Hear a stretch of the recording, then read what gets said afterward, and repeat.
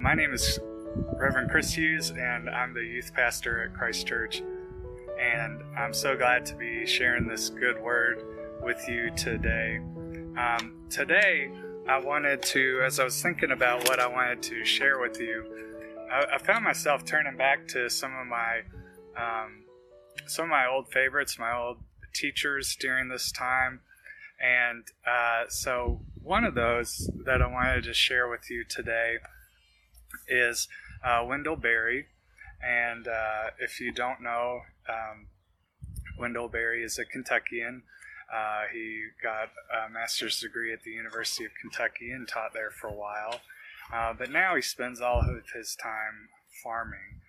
And I found him to be a great teacher on paying attention and on taking care of what's around you. And what's really funny is, for me, it wasn't actually until I moved from here to North Carolina that I actually started reading a lot of Wendell Berry.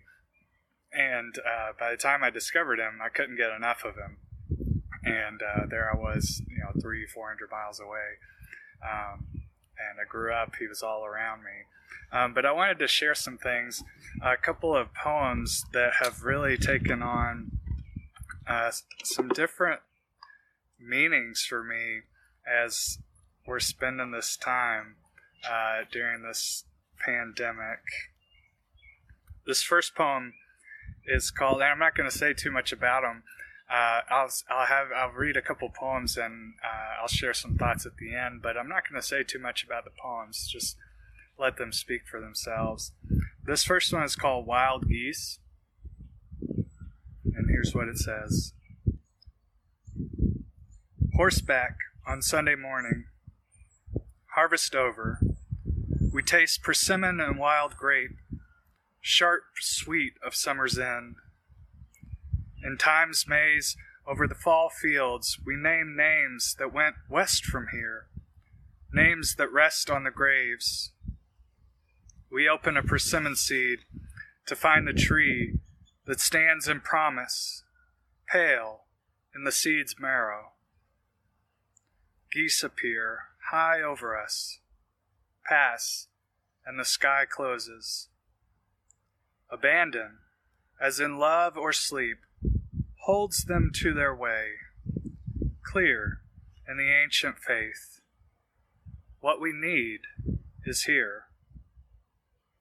And we pray, not for new earth or heaven, but to be quiet in heart and in eye clear.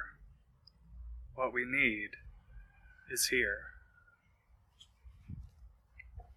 The second one I want to share with you is called The Peace of Wild Things. And this is what it has to say. When despair for the world grows in me, and I wake in the night at the least sound, in fear of what my life and my children's lives may be, I go and lie down where the wood drake rests in his beauty on the water, and the great heron feeds. I come into the peace of wild things, who do not tax their lives with forethought of grief. I come into the presence of still water, and I feel above me the day-blind stars waiting with their light. For a time, I rest in the grace of the world and am free.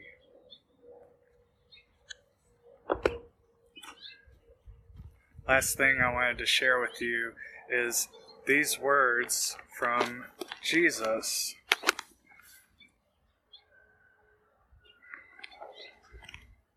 From Matthew chapter 6, familiar words that I'm sure you've heard before.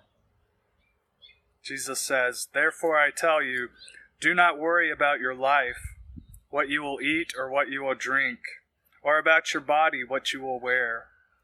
Is not life more than food, and the body more than clothing? Look at the birds of the air.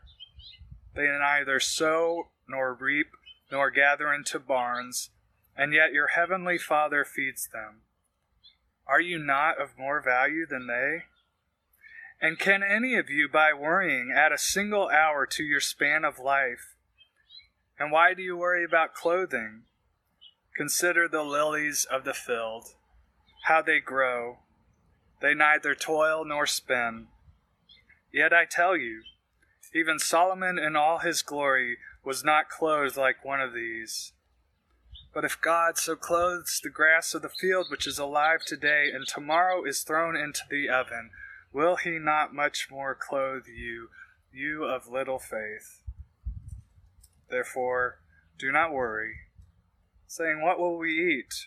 Or what will we drink? Or what will we wear? For it is the Gentiles who strive after all these things. But seek first the kingdom and God's righteousness, and all these things will be added to you. As all this has gone down, I've found myself spending a lot of time, more time than usual, out here in my backyard. And even though I live basically downtown, I found myself noticing a lot of creatures. The first couple of days of quarantine, I saw a cardinal. I went out in my backyard to grill one night, and I started hearing all these birds chirping and children playing, all these things I had never noticed or wouldn't have even thought were here in my neighborhood. I've even found, I shared with some of the staff, I found a groundhog that lives in my backyard now, and I'm kind of worried about what it'll do with my dog. But every now and then I'll catch him coming out of his hole, and he just munches on some little stuff in the grass, and I'm worried about him. But whenever I see him, I just stop and watch, and it kind of slows me down. And so I haven't figured out what to do with him. I'll let you know. But there's something about all of this great big pause button that has been put on all of our lives. It's causing me to stop and to pay attention, to listen to the birds, to look at flowers. I'm learning a new rhythm of life, and it's not so much about getting from place to place to place as it is about just being here, noticing what's around me, celebrating life even in these hard times. And so there's kind of a theme I've been noticing this week, but I just want to challenge you, to invite you, to encourage you this week to get outside. When you think despair of the world is growing in you, when you just don't know what else to do, take a minute and go outside and pay attention.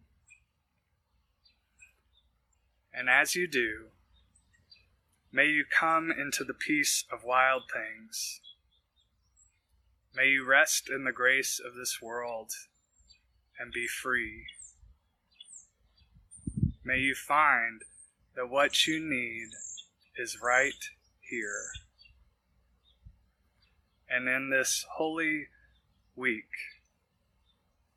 even though we find ourselves in a lot of darkness, may we all find new life.